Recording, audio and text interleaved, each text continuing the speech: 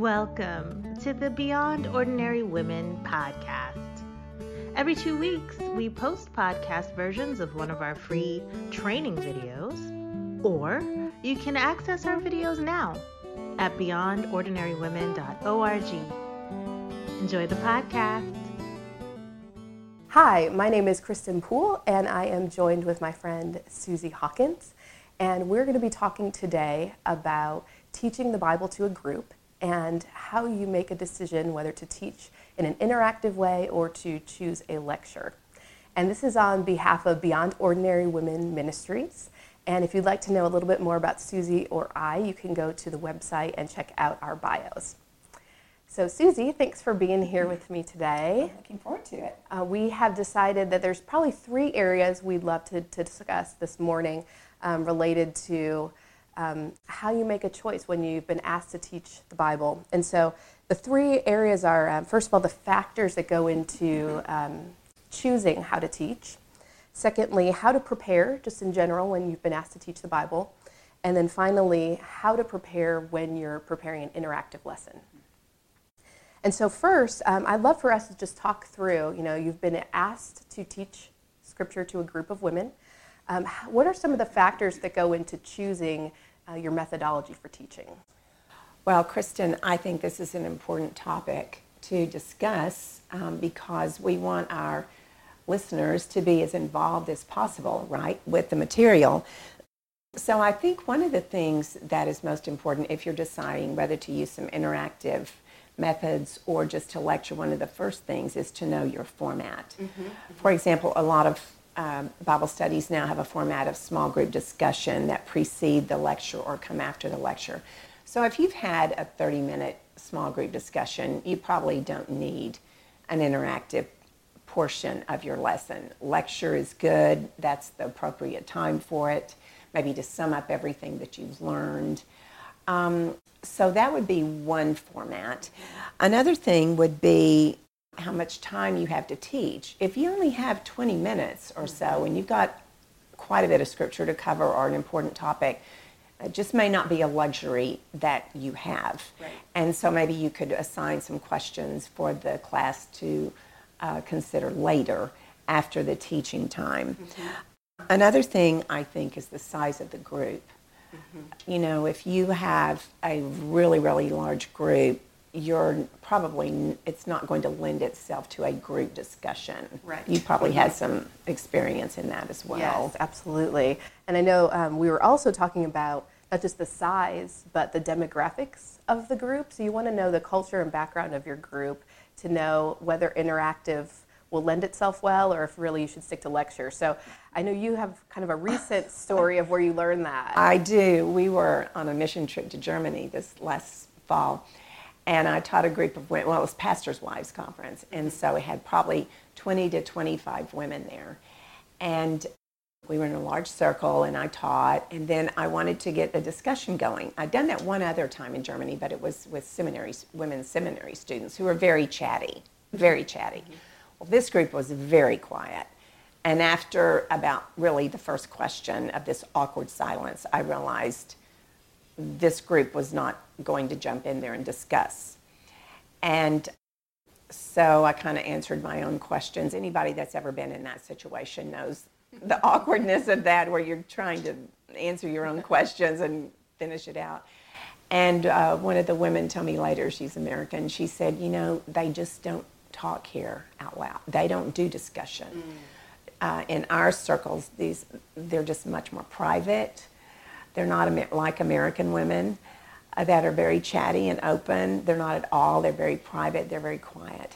So looking back on that, I think what would have been a better thing would have been maybe to say break up into a little group of 3, 2 or 3, talk amongst yourselves, ask this question, maybe let me walk around and hear what they're saying. But if I ever had a chance to do that again, that's what I would do. But I made a mistake by not asking the woman who was in charge of it, will this work? Right. So I learned a good lesson. Demographics are very important. Yeah, absolutely. So I think kind of bottom line, we want to do our research well before we get to that group. Yes. Just don't assume it's like any other group you've taught before. Exactly. But It's the know the assumption size, where I know made the exactly. mistake. Yeah, that's great. So those are kind of the factors in choosing, do you go interactive in a small group, or do you really just focus in on a lecture kind of method? We kind of wanted to talk a bit about how you prepare for a message in general. And I know that there are many other videos on Beyond Ordinary Women's website. In fact, there's a step-by-step teaching process video that people could look at. But just in general, how do you go about preparing to teach, whether it's lecture or interactive?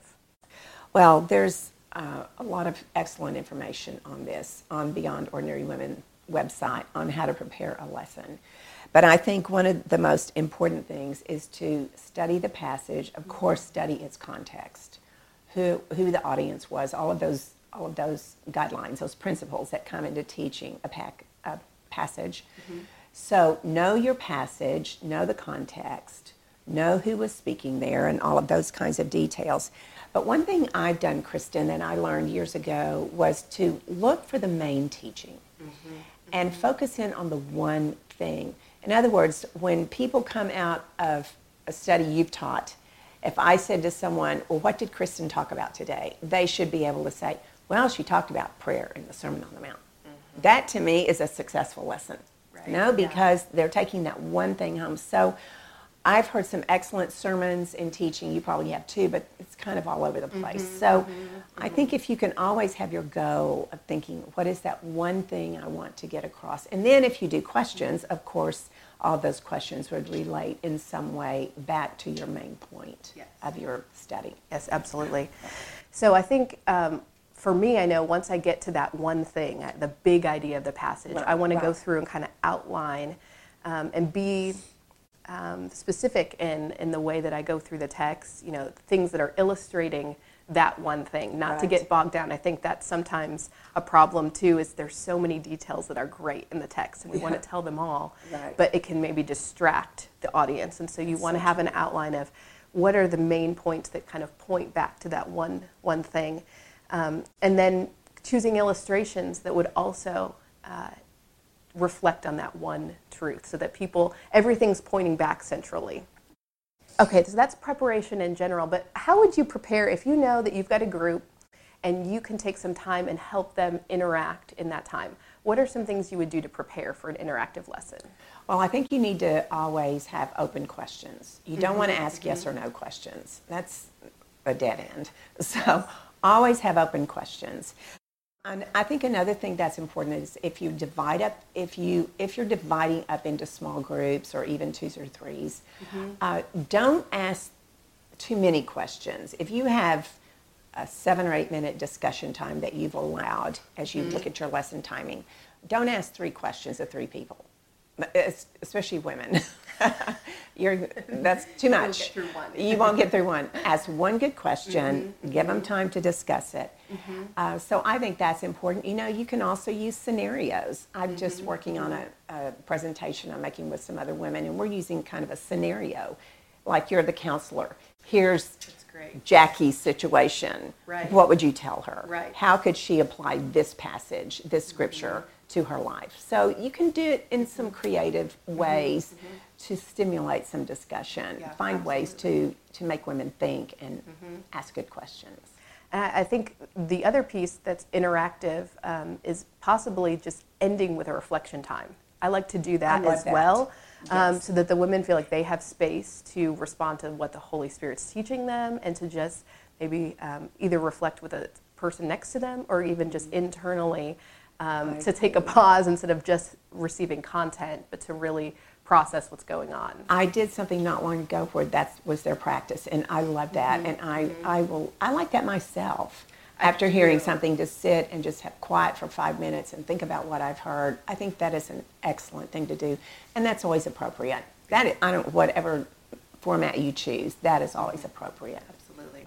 Well, I know our heartbeat in wanting to do this study is to think about the value that we are communicating to people when we do our homework, when we show up prepared, but also ready to meet them where they are and their needs. Right. And I know we had talked about, Jesus varied his methodology all the time, depending on if he was teaching a large group or if he was teaching a small group. He used amazing illustrations.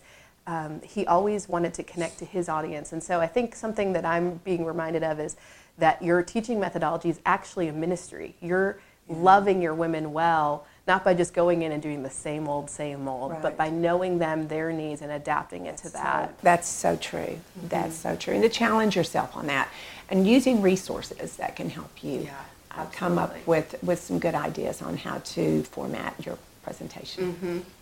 Well, thanks, Susie. I've enjoyed just chatting about that with you. And like we mentioned, we have several resources on Beyond Ordinary Women's website, including how to ask open questions, how to prepare a lesson, lots of resources for you under the resources tab. So I just want to thank Susie for joining me, and thank you for being here with us today.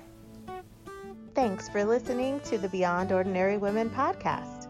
You can find more podcasts and information about women in leadership by going to beyondordinarywomen.org. This podcast was produced by Beyond Ordinary Women Ministries.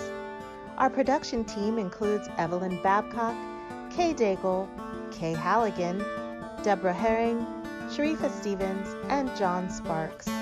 Theme music, Back in Stride by Don Miller, used by courtesy of Christine Miller.